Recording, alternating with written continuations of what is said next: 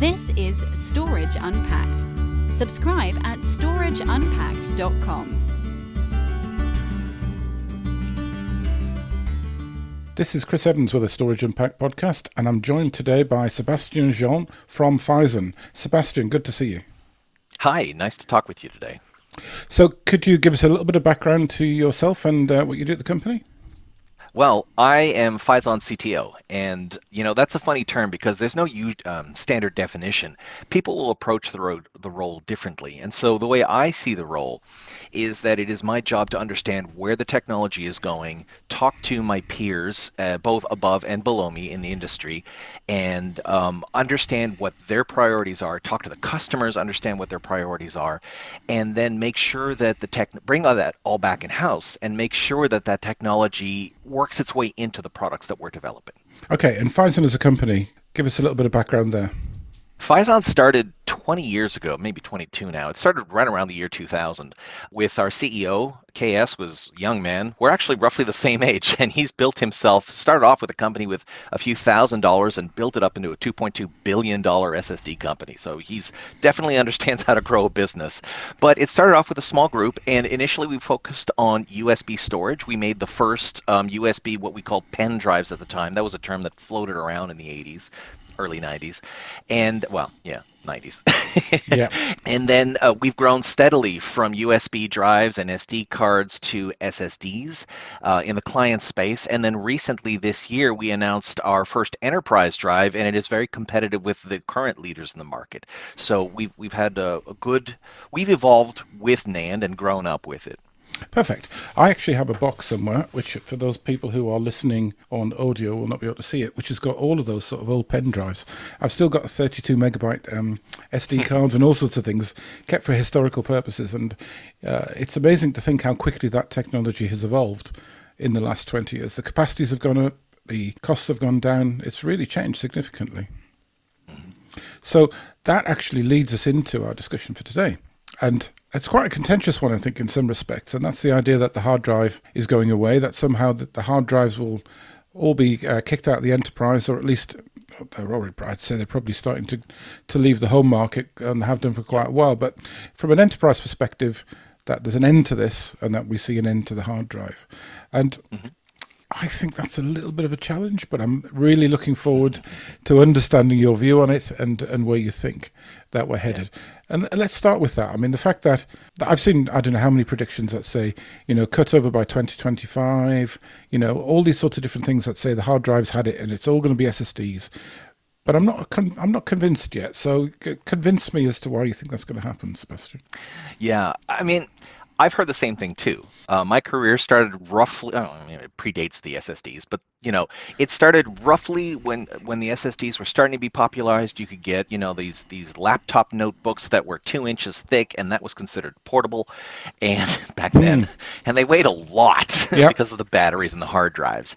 And when the first SSDs came out, they were in PCM-CIA cards that fit into the expansion slot, and people said, the first articles popped out. SSDs are going to replace hard drives. That was roughly in 1996. And that same drumbeat kept going on year after year after year, and we're 2020, and SSDs have not replaced hard drives. And so most of us who are growing up in our careers in our adult workspace as we moved up, we've heard this and we haven't seen it happen, and we've got our legacy memory kicking in going, here's another article saying the same thing that hasn't happened for 2 decades. The thing is, things are changing. So we've seen a steady price decline year over year, and I have some numbers here on my screen. In 2017, an enterprise SSD cost about 40 cents per gigabyte. In 2019, it was down to 28 cents a gigabyte. In 2021, it was around 24 cents a gigabyte, and the slope has been fairly steady. And so if you just extrapolate that slope, just do a basic extrapolation, what you see is a convergence of HDD and SSD around 2026, which will also coincide with 2 terabit NAND die. Okay, I'm going to pick out a couple of things there. First of all, yes, I agree, there's a downward trend. There's a downward trend dollar per gigabyte for hard drives, but that tends to be driven not necessarily by the reduction in cost of the manufacturing, but more to do with the fact that a unit cost is typically about $600 when those devices come out new. And the reduction is actually achieved by increased capacity. So the capacity goes up, the unit price stays the same, and the price drops. So are you saying that the reduction in flash price, in SSD prices, is accelerating quicker than that for hard drives? Yeah, hard drives, if you look at the historical scale, and my data goes back to 2017, if you go further back, then you'll start to see technology driving the cost reduction. But starting around the 2010s, 2015s, it's been pretty flat at around 2 to 3 cents per gigabyte for a long time. And what's driven the cost reduction has been capacity increase, true, and also volume, economy of scale. But in 2020, that was the first year where the total number of drives produced as a whole, including the client market, there were more SSDs produced than HDDs, and that was the tipping point for economy of scale. So if you factor in the reduction of economy of scale, and you see that technology for hard drives has not improved significantly since 2010, in 20, in the 2010s, 2008, 2010, 2012 is when we first started hearing about HAMR, which is heat-assisted magnetic recording, and MAMR, which is microwave-assisted, and there's a laser variant too, but they're all basically heat-assisted. From the point at which research started to the point at which it was productized was 10 to 12 years. So it's taken 10 to 12 years to get to this point, and essentially hard drives missed their window. If that technology had popped up in 2010, we would likely see hard drives continuing with economy of scale and technology improvements well into 2030. But that didn't happen. And so now we're at a point where SSDs are doubling very consistently every 2 to 3 years, and their volume is now surpassing hard drives. Okay, we'll get into why that difference is occurring in terms of that in a second. But I think I agree with you that in terms of hard drives, that increase in that growth that we were promised has definitely slowed off significantly. It seems that we've moved to a market where we're doing absolute increments. So we usually see something like 2 terabyte increments per drive. And of course, if the drive capacity is 18 terabytes going to 20 or 20 going to 22, percentage wise, that's a reducing percentage each time. And you can sort of see that. So I agree with you on that one. I would say that there are other techniques coming along which might make hard drives a bit more interesting. We'll talk about those at the end. Yeah. Let's talk about why SSDs, though, are doubling each year. Is that because we're reliant purely on the number of layers that we're building into these devices and the fact that we're increasing the layer count, we're increasing the density that way, or are there other factors that are going into this? Well, there are two aspects.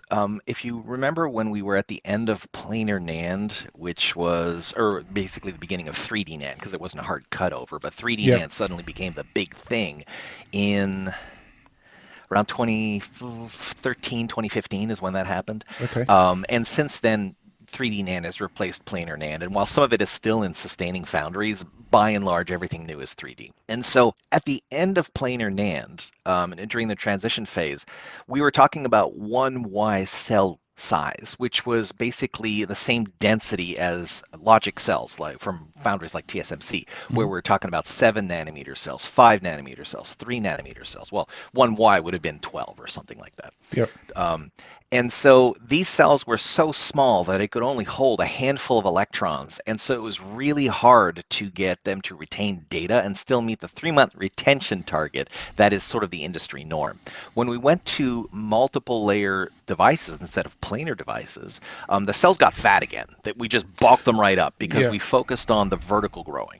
They went to about 40, didn't they? I think about that sort of size, maybe. That's about right. Yeah. And the thing is, they haven't raced back down to that, 12 nanometer size or smaller. Instead, what they've done is they've focused on the layer count. So right now, the focus is on layer count. Eventually, and at the atomic, not the atomic scale, but at the scale at which NAND is built, these look like crazy 300-story skyscrapers. They are super thin, tall pillars. At some point, this will become too hard to manage, and so cell size reduction will come back into play.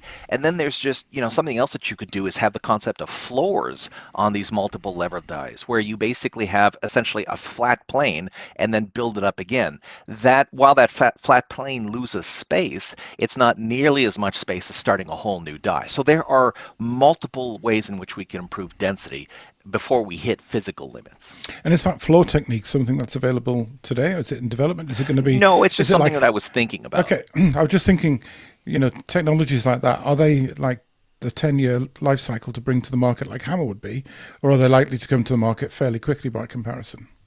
Well, I still think there's quite a lot of room, surprisingly, with layer growth, and cell size reduction will be cheaper than this concept of building a breaking point between one stack of skyscrapers and the next. So if I had to guess, because I'm not a NAND developer, we'll continue to go up with layers. We'll start to reduce the cell size, and then eventually, instead of having individual die, we'll essentially smush them together and have thin separators between stacks of skyscrapers. Okay, so let's think about product differentiation then before we dive into some more cost analysis. In the hard drive market, we pretty much know that the performance hard drives disappeared. So they were quite easily replaced by flash. Very, very straightforward. They never got past probably 2 terabytes. Most of them were sort of maybe a terabyte. Yeah. That's it never went really past about 2 terabytes, and especially in the 2.5-inch drives, I think we probably got to 900 gig, maybe 1.2, and then we started to see those 15K drives disappear off, and that was the end of that. And that market, the hard drive market, is without a doubt moved to being a capacity market. It's definitely moved away from performance. Now, in the SSD market, we're doing lots of other techniques. We're doing all the layering. We're doing various different things. We're starting to use things like QLC. And I've noticed that latency is stretching out again when we're doing, I guess, writes probably rather than reads. Yes. Now, how much of a problem is that going to be in terms of our scaling? And is that likely to see challenges? I do have one answer to this, but I'll let you go ahead and see what you think first. Well, it's interesting because if SSDs, even on the enterprise side, stayed in the 1 to 4 terabyte range, and that's just where the market stayed, then yeah, QLC's latency is on the right is significant. Read performance is fairly similar, but write performance really lags on QLC unless you have a lot of parallelism. And this is where petabyte scale storage comes in. Once you start talking about 16, 32, 64 terabyte SSDs, then you have so much NAND parallelism that your bandwidth goes up substantially. So the question becomes, really, how much of an energy budget do you want to give that SSD? Because most of that power is consumed during the write. So, if you look at E1S and all the EDSFF form factors, E1L, E3, they have variants of their definition that allow for very high heat sinks. And part of that is for the heat generated by high bandwidth SSDs. And part of it is also to keep the airflow speed down so that the data centers don't sound like rocket engines. Right. So that theoretically shouldn't be a problem. I saw a company called, I think it was Neo, when I was at Flash Memory Summit, and they've gone down that parallelism route where they're, I think, forgive my ignorance of describing this technology incorrectly, but I think the number of write lines they were using, or the way they laid it out, meant they were getting a significantly more parallelism. That's an awful word to say. And they weren't necessarily building the devices themselves, but they were looking to license that technology. And I think they had a Gen 2 and a Gen 3, which is, well into the future. So you could sort of see that makes sense.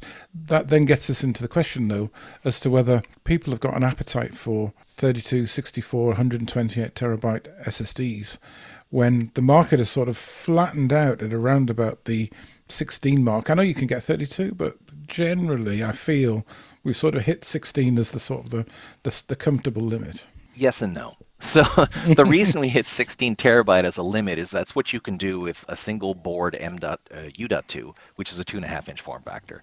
A single board U.2 that's 7 millimeters thick with 512 gigabit die, you can get to 16 terabytes. Once you go to 1 terabit die, you can go to 32, and if you're willing to work with a 15 millimeter drive, you can get to 64. And then if you factor in the newer form factors like E1L, which has the largest board surface area and thus the most space for NAND, you can get even higher.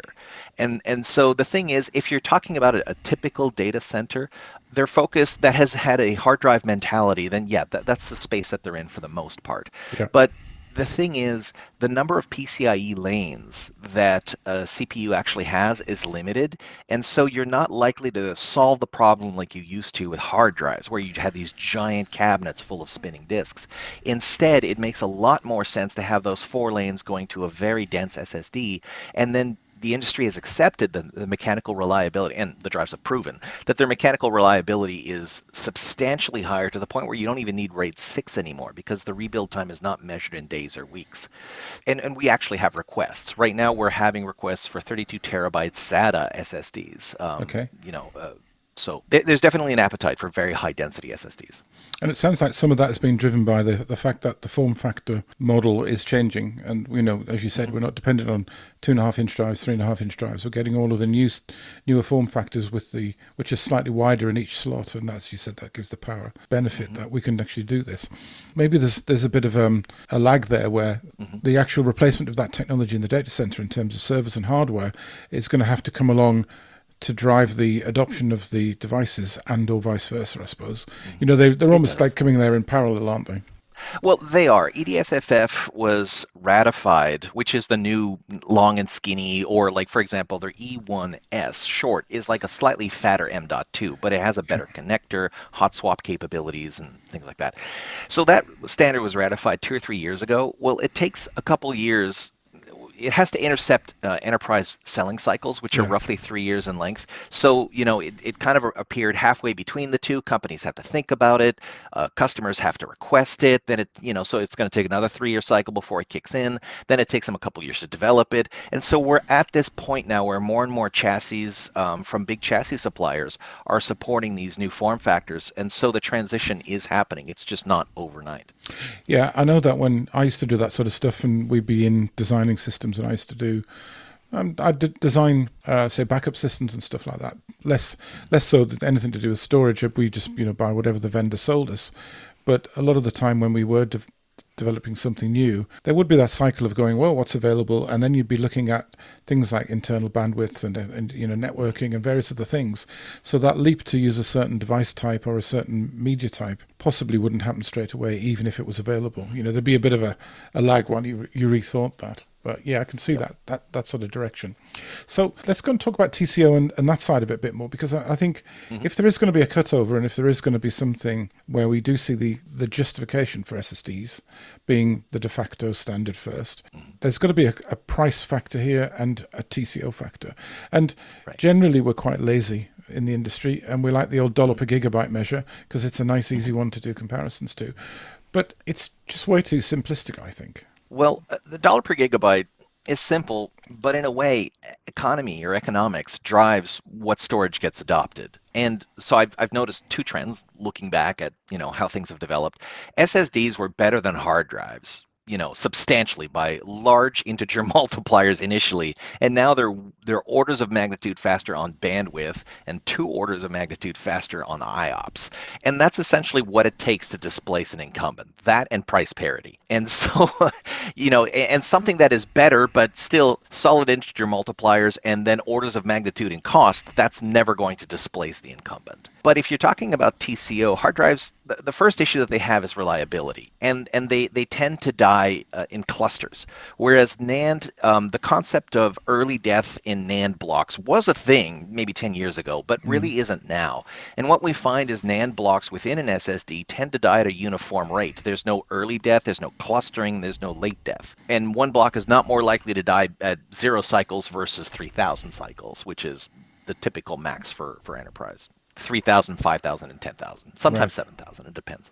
But so because they don't cluster in deaths like hard drives do, there's no real need, and their read and write speed is so fast, there's no need to have RAID 6 anymore. You can get by and have the same reliability with RAID 5. So that's giving you back a certain percentage of your slots back to usable capacity. That's number one. Number two, hard drives die fairly regularly, and in a large data center they actually have to pay people to walk up and down the aisles to pull drives and slap ones in, because they die, enough of them die in a day that it makes sense to pay somebody to do that. If you replace it with a more reliable drive, then that operational cost goes away. So on two levels, both from a usable density standpoint and on a reliability standpoint, SSDs have a lower operating cost. I think it'd be interesting to understand a bit more about that reliability piece, and perhaps that's not a conversation for today necessarily, but it's sort of in my experience, I know that in large enterprise environments, we would tend to do a lot of proactive sparing out of devices. So you knew a device was possibly likely to fail by reading the smart data and other bits and pieces. And eventually you get to a point where you'd think, I really want to avoid a rebuild, because a rebuild will be weeks, because these drives are big enough and when there's activity going on. So you'd proactively spare the drive out. And then, that was not a rebuild, it was a copy, so that was great. The challenge with that was we found that a lot of the time proactive sparing would occur when there was nothing wrong with the drive.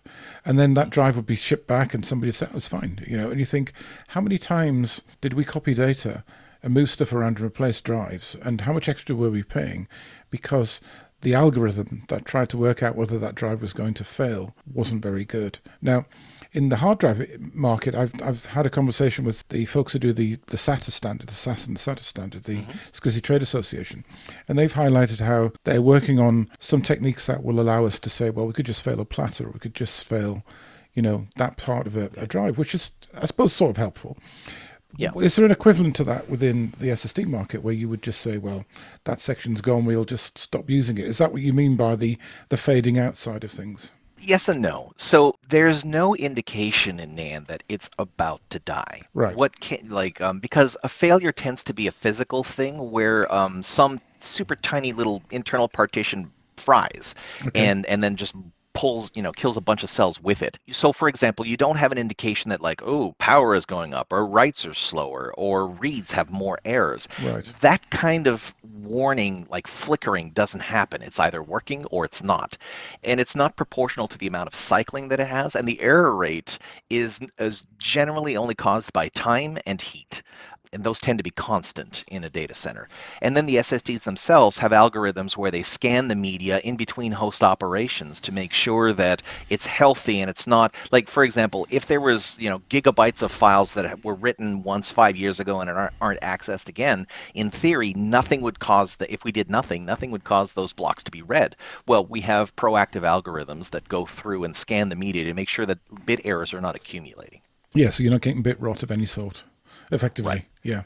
Okay, So should we be looking at other measurements here? Should we be looking at dollar per IOP? Should we be thinking about other types of measurements? Because potentially there are different types of drives, theoretically. I suppose, you could have, low-cost drives, you could have high-endurance drives, whatever.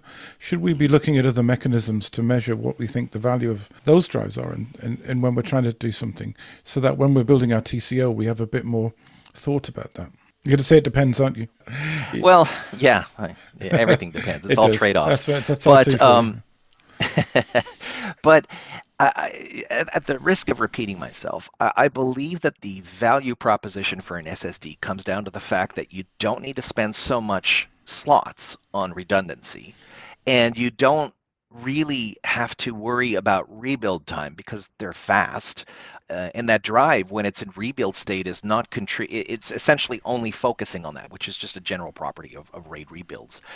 And so if you factor in those two things alone, you're essentially getting N% more out of your data center than you would have otherwise. That in and of itself is a huge value multiplier. And then you look at the dollar per gigabyte, and once you're within 1 or 2 cents of hard drives, then the question becomes, then those other secondary factors like less redundancy become significant, and then less staff to maintain those drives also become significant.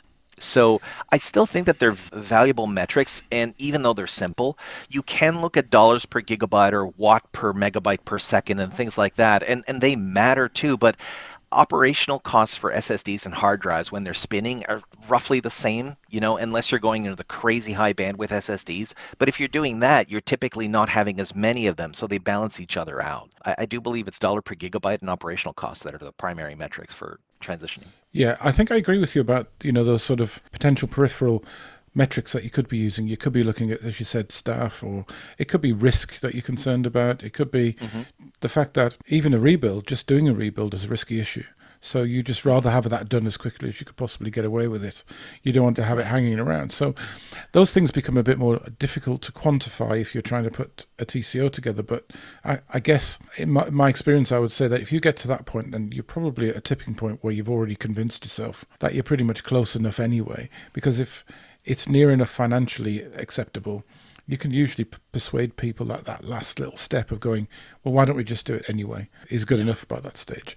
And tied to that, if you can show me that the cost per gigabyte is declining quicker in hard drives in SSDs than it is in hard drives, then me buying something today and then populating some more in 12 months, 18 months time, I'm going to be even closer to that margin than I was when I first put the physical box in. So seeding that box and then filling it up over time is probably going to hit me that target. SSDs essentially halve in cost every time NAND doubles, and NAND has been doubling every 2 to 3 years, with occasionally it's 4 years, and will probably be slowing down as it gets more complex, but it's not quadrupling. So that, and hard drives have been flat. Just if you look at the data, the sales data from the last last 5 years, it's been flat. Now, maybe it'll go down to less than 1 cent per gigabyte. We'll see. So, there's that aspect. But then there's also the shipping cost. If you're buying truckloads of hard drives, a truckload of hard drive, if you look at it in like a hard drive weighs considerably more than an SSD, which is measured in grams. And you pay for that shipping cost in fuel, which gets translated into shipping cost. There are multiple cost multipliers on hard drives, which get eliminated when you have SSDs. So factoring all that in, I think that there are multiple issues which will push hard drives. Oh, and then the other point that I wanted to mention is, as other companies are looking around and they're saying, do I make my next chassis optimized for hard drives or SSDs? And they see that year over year, the SSD demand is going up. At some point, some chassis suppliers exit the market, or OEMs that sell complete systems start to exit the market or phase out those products, and then there become less and less of them, or they redirect their limited factory capacity to something that has better profit margins. Then the supply goes down and the cost goes up, and then you're left with, this total system costs more than it did last year, and then you dig into it and you see, oh, that's why. Yeah, so I think that there's another angle to that as well, and that's that the vendors started changing their recording model. So they used to talk about unit shipped, and then they suddenly started talking about terabyte shipped when they did their annual reports. So it's clear that they weren't shipping the same volume as they were previously. So interesting. Right. Having said that, let's consider the cloud and compare that to the enterprise, because I hear lots of stories about how public cloud providers are absolutely deploying hard drives in en masse, and they're using hard drives in systems where they're asking for very specific features to be added in. And even talking to the standards guys, a lot of the new features seem to be driven by the requirements of the cloud and the cloud providers. So they're not falling out of love with a hard drive and throwing it all out in replacement of SSDs. So why should the enterprise be any different? Well, hyperscalers buy exabytes of storage annually. They buy much, much, much, much larger volumes than any enterprise ever will. And so for them, a tenth of a cent matters. It's millions of dollars. But there does come a point where those other factors have to be factored in, because they are ordering hard drives by the pallet load, by the truck full. And if you could have your shipping costs, that becomes part of the acquisition cost as well, or the justification for transitioning. But if we're looking back the last 5-6 years, because it takes time for things to work through standards, hyperscalers have lots of smart people working for them, just like SSD companies and OEMs, storage OEMs, and when you're running a very large business, you always want to have multiple positions. And so one position is, let's assume that hard drives just stick around for a long time. What does it cost us to continue to evolve this standard? Not much, a couple salaries. And then, but we see SSDs are coming up, so let's push some technologies that we want to see there, and let's start engaging in conversations with those SSD suppliers to ensure that the product goes where we need it to go. They still buy exabytes of hard drives, and they buy exabytes of SSDs. And the question is, at what point do they start buying more SSDs than hard drives? And my guess is when we're around that 2 terabit NAND die is when that question will be asked. Right. So that sort of says then, okay, so the hard drive in that sense still has a buyer for it, and that's potentially going to be more and more the cloud providers. So it's not a surprise that they're dictating where the technology's headed, because the enterprise doesn't really have the equivalent purchasing power that the hyperscalers do. And I would agree with you, by the way, that if you look at the fact that our public cloud came out of the development of Amazon, and Amazon is probably the most ruthless company for every little bit of margin they could cut out of the delivery cycle of getting a product to you, it's not surprising that they're super efficient with that side of it too. Okay, so let's talk about the future then and see where we go next to see where this is all going to go. I can see that we picked out quite a few things in this discussion. You've talked about the number of layers going up. You've talked about the die size increasing, and potentially there's opportunities for other things. How serious are we about things like PLC? How many layers do you think we can really get to practically? What do you think we should be looking out for? I see us from a layer perspective. I think we're in the 200 now. I can see it doubling comfortably. Can it triple? I don't know. Maybe at that point it's so crazy high that we have to start looking at kind of putting breakers in between clusters of layers, what I was referring to as floors. PLC is an interesting thing because, it's the new kid on the block. Everybody gets really excited about it. But if we look at how QLC came about, when the first models, the first products that were released with QLC had 200, 300, 600 cycles, and it's only recently that they've hit 1,200 cycles, whereas TLC is at 3,000 cycles. Yep. PLC, and right now where QLC is mature, and it'll continue to creep up for sure, it's inevitable, but it's still less than TLC. So PLC, so many acronyms. Yep. Once it gets mature, maybe it'll be half of QLC. So 600 cycles, which means that the first, occurrences of cells being programmed with 32 levels, which is what, 2 to the 5 would generate, they're going to have a total cycle count measured in the tens, the 20s, the 60s, and it's going to take quite a while for it to get up there. But the thing is, the incremental benefit of PLC over QLC is not nearly as good as QLC over TLC. Yep. So the incremental gain is small. The challenge of making that cell retain data and the differentiation between all 32 levels is high, and it will mature. Just like MLC matured and eventually replaced SLC and TLC replaced MLC, it is certain that it will improve. But I don't see that happening as an overnight success. It's likely to take 5-7 years before you really see a wide deployment of PLC. It seems to be that there's a number of different scenarios. There's a cost one. There's a reliability to make it work. All of these things have got to, as you said earlier, got to get to a point where the ratios are justified. So, a 1% increase in capacity is nobody's going to be in the slightest bit interested in that. And the declining return every time we add another bit in, it's making that scenario worse. So, perhaps PLC will take a little while to come along. But is there here's a completely, I don't know whether it's even practical or not, but can you mix and match on the same device a mixture of all the different media types to the extent that you could do it dynamically? And, so you could write stuff. Say, for instance, why couldn't you program the whole device as SLC when you first made it? And then over time, as the capacity increases, you shrink it and restack it at the back end. So you could. And actually, client hard drives, client SSDs work like that today. Right. So a NAND cell can be programmed in any mode that is supported by the decoder. Yeah. And so today, NAND tends to support SLC and TLC or SLC and QLC, but there's nothing stopping that same configuration from supporting MLC. It's just that the circuitry for decoding it and making it usable isn't present. And so we can't do it.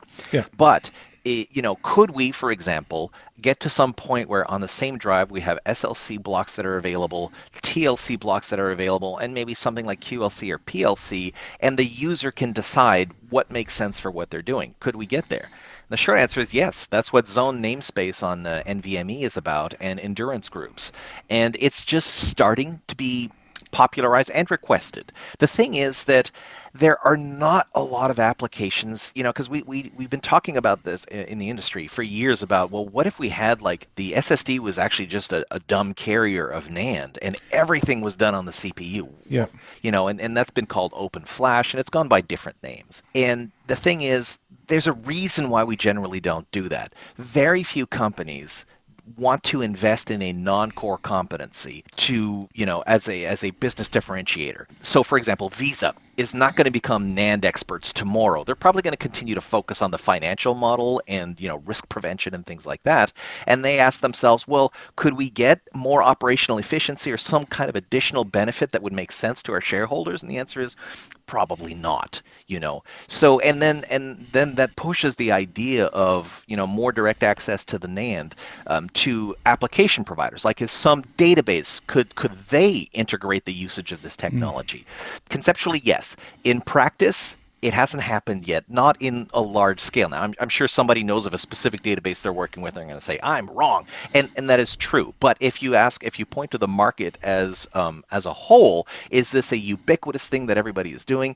No, because it turns out managing NAND is really hard. It's different with every generation, between every NAND vendor. And if you consume NAND at a large scale, you have to have teams of people that specialize in characterizing the NAND, the failure modes, and figuring out how to make it work. So for a company like Phison, where we work with everybody's NAND, and we can defer that investment across a wide breadth of customers, it makes sense for us to do this. But when you're your own customer, like a hyperscaler, then that operational expense falls directly on them. And then they're going to, at some point, have to justify that to their business unit and say, hey, look, I seem to be able to get similar capabilities for a fraction of the cost. Does this still make sense? And we're kind of starting to see that. Efforts have popped up, have gone away. ZNS actually is a really nice way of giving more granular access without getting lost in the nitty-gritty.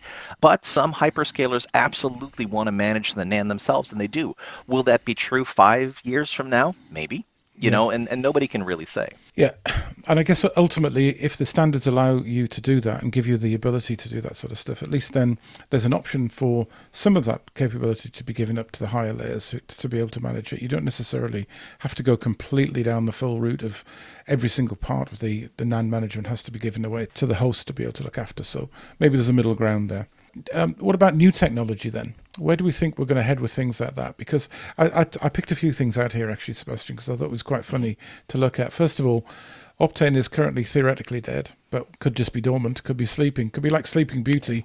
It's waiting for the apple to. It was waiting for the prince to come and wake it up, to to give it that kiss of life. The main reason I got to jump in. I mean, Optane is an awesome technology, but it is not an order of magnitude better than the SSD.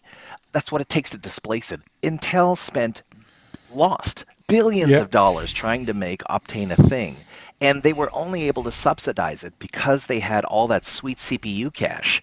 But, everybody's seeing the economy tighten, and CPUs, they made the choice that after investing so much time and effort and building up the ecosystem, they realized this doesn't make sense. And yes, there will most likely be, maybe one last release to meet contractual obligations, but I don't see this continuing, for generation 4, 5, 6, and 7. It has not been a moneymaker. No, fair enough. Okay, so that questions then whether NVDIMMs are being killed off by that have been killed off, because that the big push was that they were trying to put it in the memory space and sell it in that area. And it strikes me that CXL potentially is going to be a better choice for vendors to extend the memory space, simply because that's just going to be more palatable on the PCIe bus than trying to put stuff into the memory bus. So it seems to me that NVDIMMs seem to be dead. And that gives us a question as to whether there's any other technology. MRAM was one I picked out, but I'm not sure I'm aware of any other technologies that really are as scalable or as flexible as NAND at this stage. Well, that's the thing. MRAM is an awesome technology because it is DRAM-like in every way, except cost. It is substantially more expensive than DRAM. Yeah. And density. The density is quite low. Yeah. That's well understood. I'm not revealing anything. No. We've done a podcast with the guys from Everspin before, and they've told us exactly that same thing.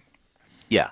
The thing is, the motivator for MRAM to take over and replace NAND is probably the point at which NAND runs out of steam. And so I suspect MRAM will be continued to be developed because there is a market for it, particularly in industrial applications, that will sustain it.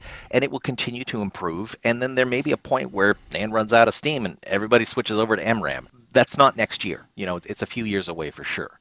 With regard to CXL, that's really interesting because essentially the PCIe bus kind of stagnated for about 7 years. So we had PCIe 3, then nothing until 2018. And, that's quite a bit of time for people who got their first PCIe 3 bus, then to complete college, then start working, and we're still on PCIe 3. And they're like, Yeah, well, that's never going to improve. And then suddenly we started accelerating again. And that's essentially because we moved beyond the primary driver for accelerating PCIe was initially GPUs. PCIe was, if factoring in all the different technologies, DRAM speed, CPU speed, you couldn't generate faster graphics anyways and make them prettier. So you didn't benefit from higher quality textures.